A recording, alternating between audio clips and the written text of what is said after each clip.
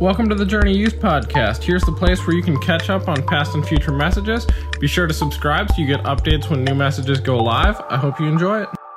We talked about those two big words last week, justification and sanctification, that we're saved by faith alone. We're not saved by the things that we do, by reading our Bible or showing up to church or any of that stuff. We're saved by our confession of faith in Jesus, and we have salvation through that alone. And then sanctification is the process of becoming like Jesus, which is the part of the letter that we're in. Paul is now telling us, here's how you become like Jesus. Here's how you live out the life of Christ in your daily life. And last week we left off at verse 17 of chapter 3, and you've got a letter on your seat there, which is representative of the letter that the Colossians would have received from the Apostle Paul. If you're not seeing one there, there's probably one on the other seats around you. But we left it off in chapter 3 at verse 17.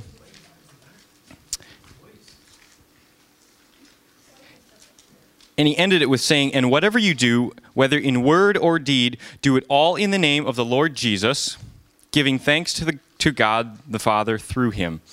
So we left it off last week. He's saying, whatever you do, do it all for the Lord.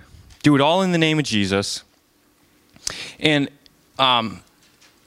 he says it a different way in another letter that he wrote in 1 Corinthians 10:13 or 10:31. So whatever you eat or drink or whatever you do it all for the glory of God. So he's saying the same statement. He just uses some different words as he writes to the Colossians here. So he basically leaves it off saying, whatever you do in your life, give glory to God. Whatever you do, give glory to God. That's what your life is about. The purpose of living the Christian life is that God would get glory through us. And I think that raises the question, like, what is glory? What does it look like for God to get glory? How do we define that word glory? I think you probably all have like something that comes to mind when you hear that word. But it's actually, I was like trying to figure out how to define it today. And I realized that through an article that I read, glory is a really difficult word to actually like describe in one sentence. You know, it's like if I was to describe to you a basketball, right? That's a pretty easy word to describe. It's like, you know, it's round, it's got some lines on it, it's about this big.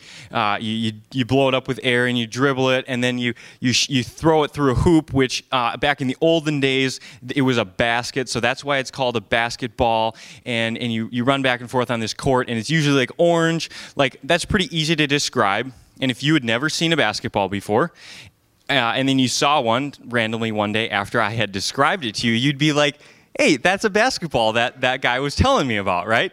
Like, that's a pretty easy word to describe, as opposed to a word like beauty. You know, how do you really put like a short meaning to the word beauty? Like, it's pretty hard because there's so many things and so many ranges of parts of life that can apply to, and there's no like real concrete, like, this is beauty. And it's kind of the same thing with glory, is that there is such a range of what glory looks like. And it can be so many different things. But one thing came to mind for me tonight, or today as I was working on this. And I've got a little video montage of the Minneapolis Miracle, if you guys are familiar with that. 2018, the Minnesota Vikings, they just... What?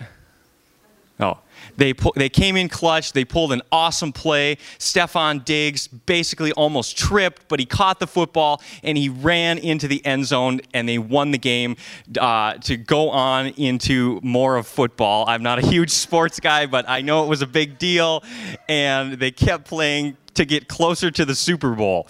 So I've got a little video montage of a part of what glory looks like.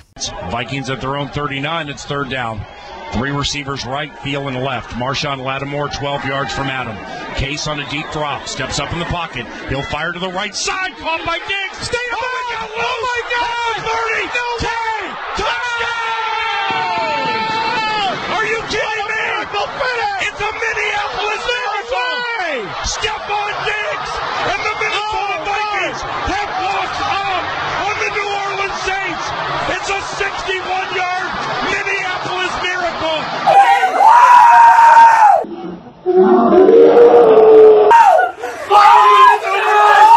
Yes!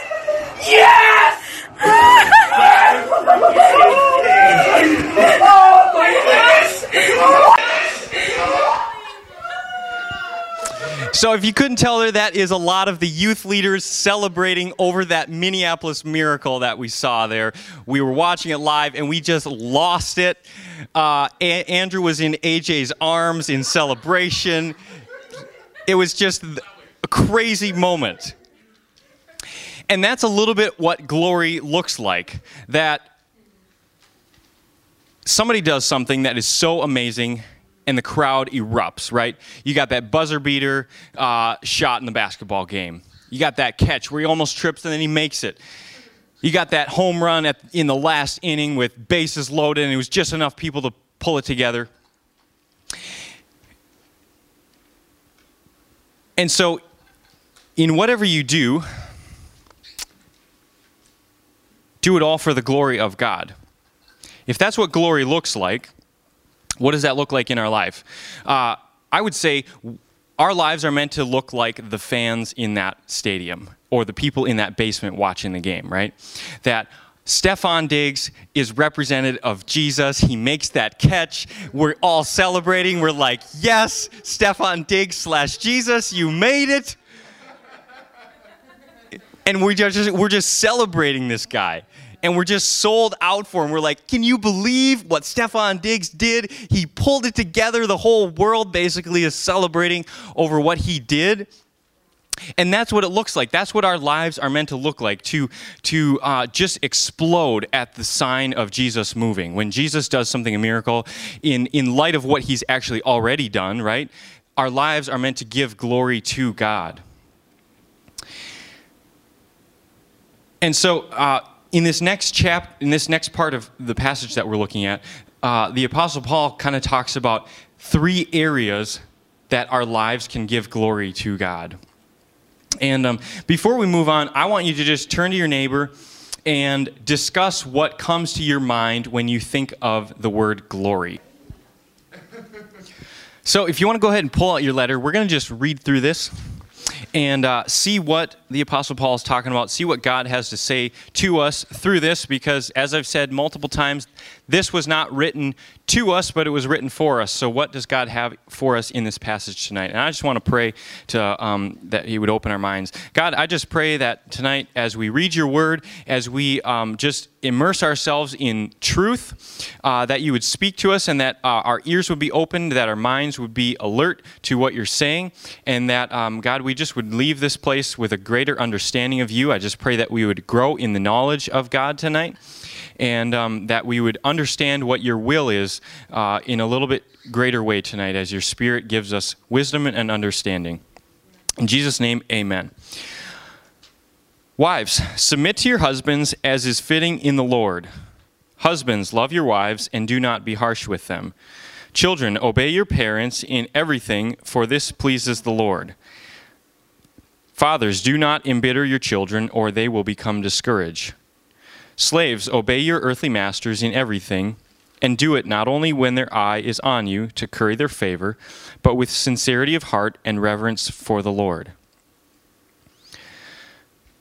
Now, we kind of read that and we're kind of like thrown for a loop a little bit, because we're talking about how do we give glory to God, and then all of a sudden he starts in by talking about the role of a wife, the role of a husband, what kids are supposed to act like, how we're supposed to, like, we don't have slaves now, praise the Lord, but we have jobs, we have employers, we have commitments and things that we have to do, right? So, like, what does this have to do with glory? And I think the first thing that the Apostle Paul is teaching us through this is that we give God glory. We give God glory through our relationships and the way that we conduct ourselves with one another. And it's in a culture where the family structure and gender roles and marriage and families are kind of falling apart and kind of is up to, there's like a lot of different ideas and theories out there about it. I want you guys to hear tonight that God has said in his word what the family is supposed to look like.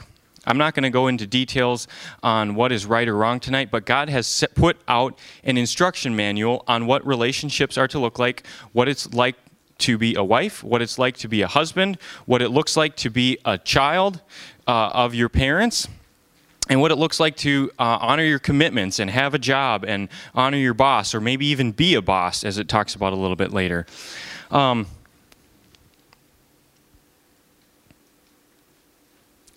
It's really important that we follow these instructions, because otherwise, where are we getting our truth from? How are we conducting ourselves in our relationships? And I think we see this all over the place in families that are falling apart, families that are in chaos. Maybe you have experienced this in your own household. Maybe you've experienced it in your workplace. And yet God has told us how to do it right here. And I just want to briefly go through this. I know none of you guys in here are husbands, and none of you guys in here are wives yet, but most of you are destined to be one or the other of those, right? That is part of God's greater will, is that we would be in relationships with each other. And so just like tuck this away in your heart for later. Like, for you who are like planning on being wives someday, like, this is something that you need to know. For you guys who are going to be husbands, this is something that you need to know. And all of you are children in here, so you need to know this today. Okay, wives, submit yourselves to your husbands as is fitting in the Lord. We don't like that word, submit. We hate it. Ladies, you don't like that word, right? Especially when it's submit to a man, right? Ugh, gross. Don't go there, right? Feminism for the win. This is not a submit to a man's authority because he's the man of the household and you better do what he says and you're a doormat. That is not who God is, and that is not who God is calling you to be as a future wife. But what God is calling you to is to, when you enter into a marriage relationship, you submit yourself, and the decisions that your husband makes, you don't just like turn your brain off when you get married. You don't just lay down any opinions that you have, but you submit them to your husband, and you don't go over his final decision as a man of God. It goes on to say, husbands, love your wives and do not be harsh with them. I don't think a husband who is loving his wife and is not being harsh with them is going to be this authority figure in your life who is trying to like make you do whatever he wants you to do, and he's trying to live his own life. Like, a husband who is pursuing love and pursuing not being harsh is someone who is very worthy of being submissive to.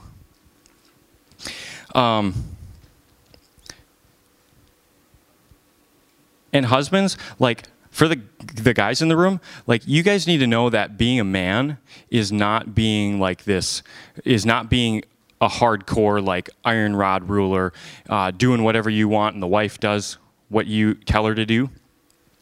Like, you're called to lead your future wife with humility, and when you screw up and you make a mistake, to be like, man, I'm sorry, wife, I totally made the wrong call there. I should have listened to the counsel that you were giving me before I made this bad decision. It's not to be a man who,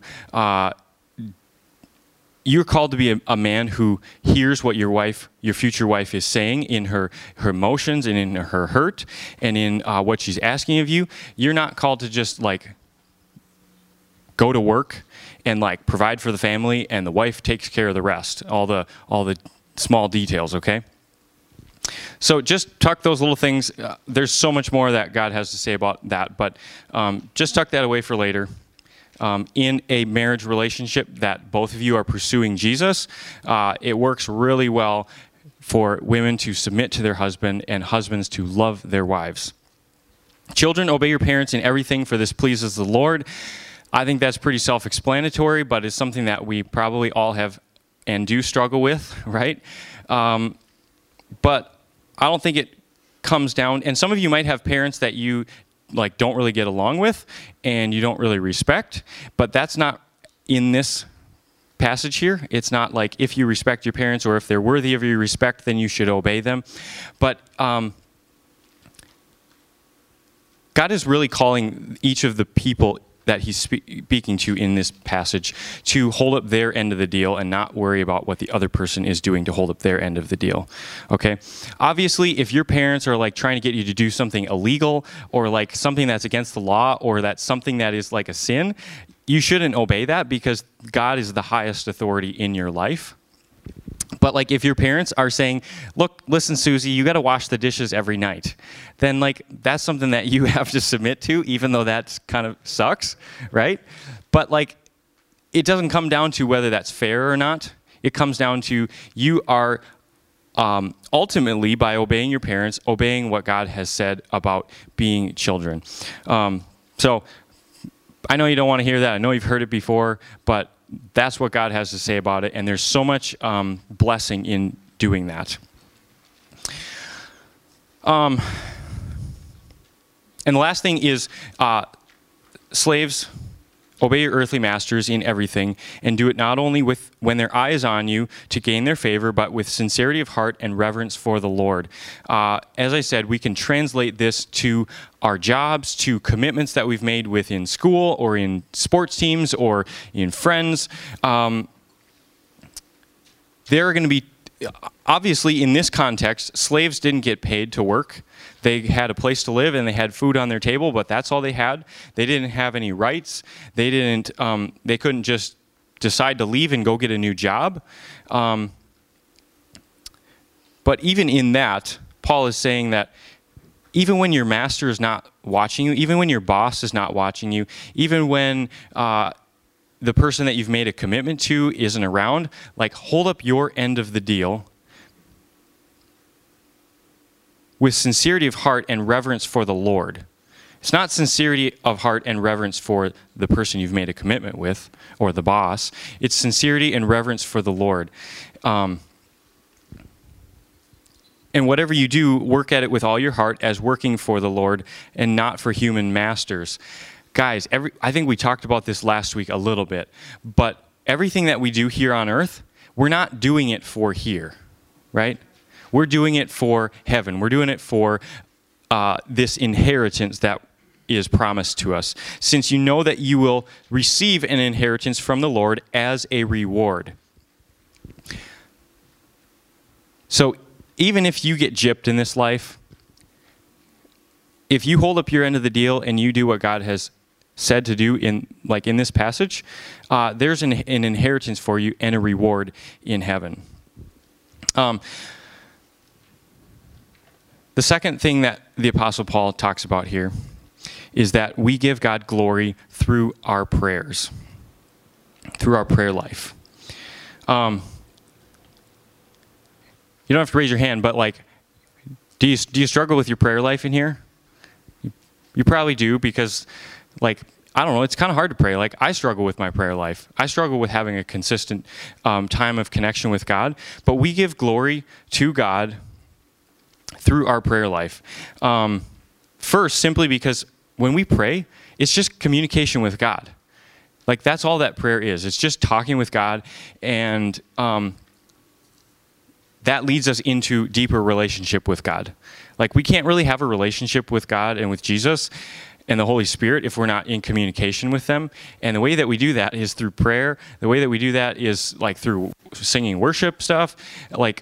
If we're not doing those things, then we're probably not in communication with God. So we're really lacking in relationship with Him. And He gets glory when we have relationship with Him.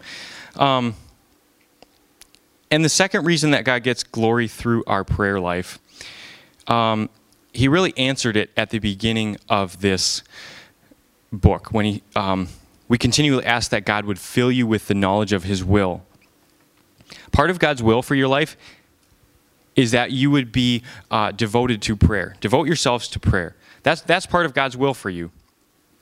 And here's why. Because prayer increases your dependence on God. Every time that you pray and every time that you ask God for something, tell him what you're worried about, tell him what's on your mind, what you're thinking about, the things in the future that you're planning, your questions, whatever's in your mind, your desires, your wants, your needs. Like every time that you tell that to God, you're telling him, God, I'm dependent on you for something.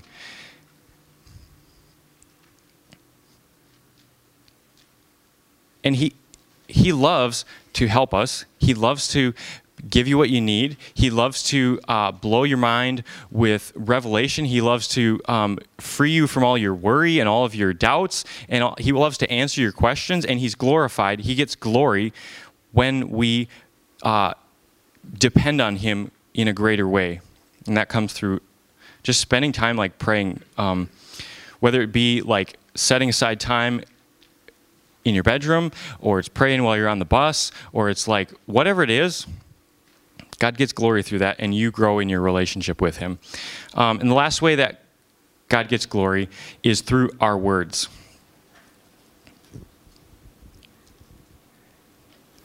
Be wise in the way you act towards outsiders. Make the most of every opportunity, and let your conversations always be full of grace, seasoned with salt, so that you may know how to answer everyone. Your life communicates a lot about who you are and what you believe and what you're all about. And I think that people should be able to pick up what we're about in the way that we talk and in the way that we act. And I just had, like 2 weeks ago, I was with a customer, and we were making a sale, and as we were loading up his truck, he was there for about 20 minutes, and we were just talking over things and talking about life, and nothing too deep, just kind of casual conversation, and we got his truck loaded up, and we came to a point, and he said, Michael, you're a really good man. And I'd never met this guy before. But the second that he said that, I was on him. I knew what this guy was about. I was like, this guy is totally a Christian. And so I straight up asked him, I was like, dude, are you a believer? And he kind of paused for a second. He was like, yeah, are you a believer too? And I was like, yeah, dude, no way. And I've had that time and time again with people that I've run into in my life.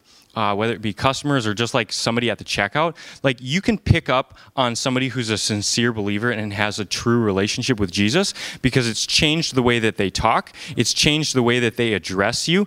Like this guy doesn't even know me, and he's like encouraging me, saying like, dude, you're a really good man. I think we're like, and I picked up on that, and I knew exactly what he was doing there.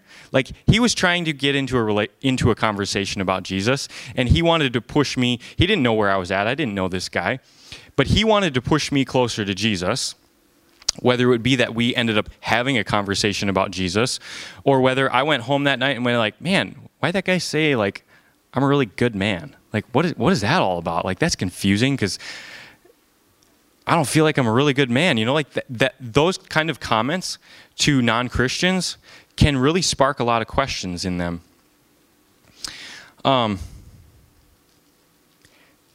He says, let your words be full of grace and seasoned with salt.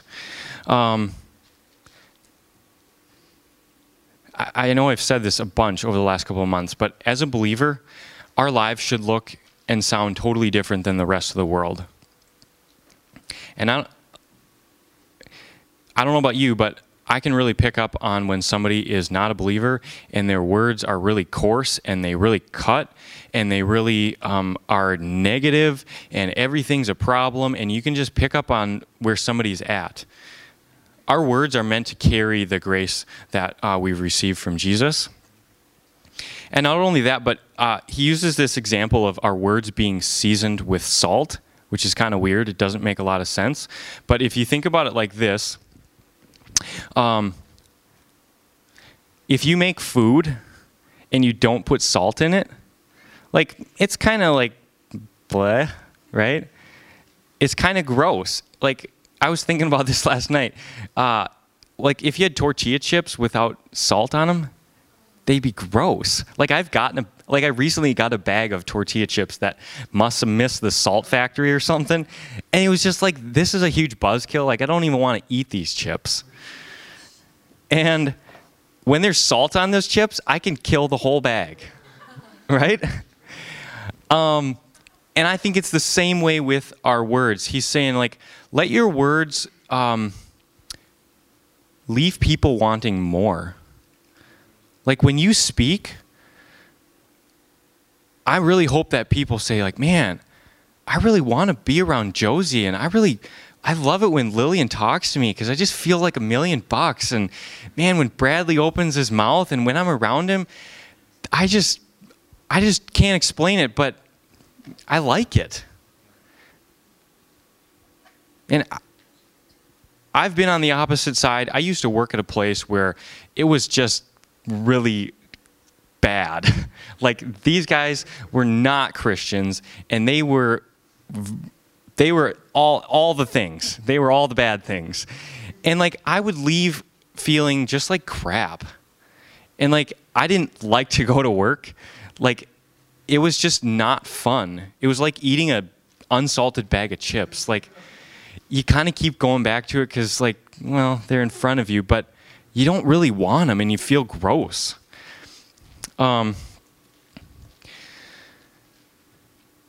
So let your words draw people in. Let your actions make people want to come back for more.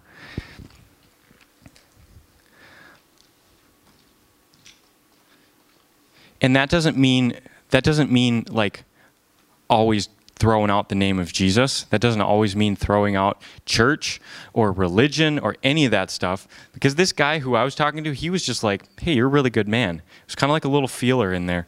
And we have to be like totally aware of what the Holy Spirit wants us to say. Because sometimes we're with somebody who doesn't want to hear that. They're totally turned off with it.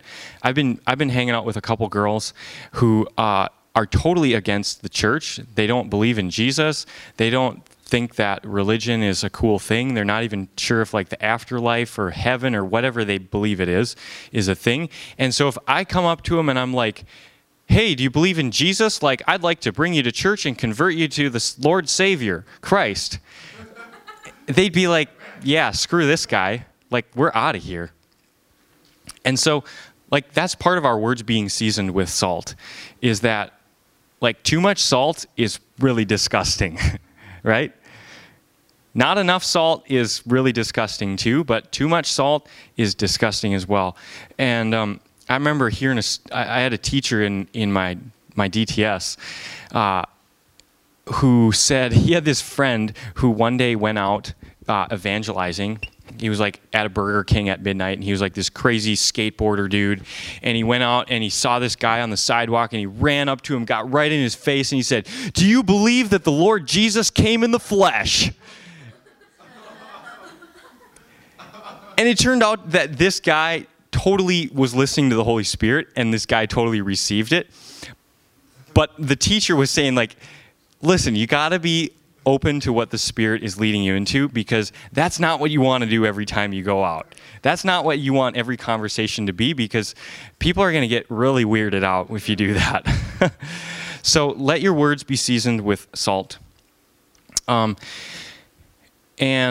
it's because you guys have truth in you, and the world needs your truth. The world needs the truth of Jesus that is living inside of you. And you guys are the mouthpieces of God on this earth. Like, you guys are the messengers of Jesus now. He commissioned you and he said, go into all the nations and make disciples and baptize them in the name of Jesus. Tell them about who I am. That's who you guys are as Christians, as believers. You guys are the mouthpieces of God, and he wants to spread his glory through you.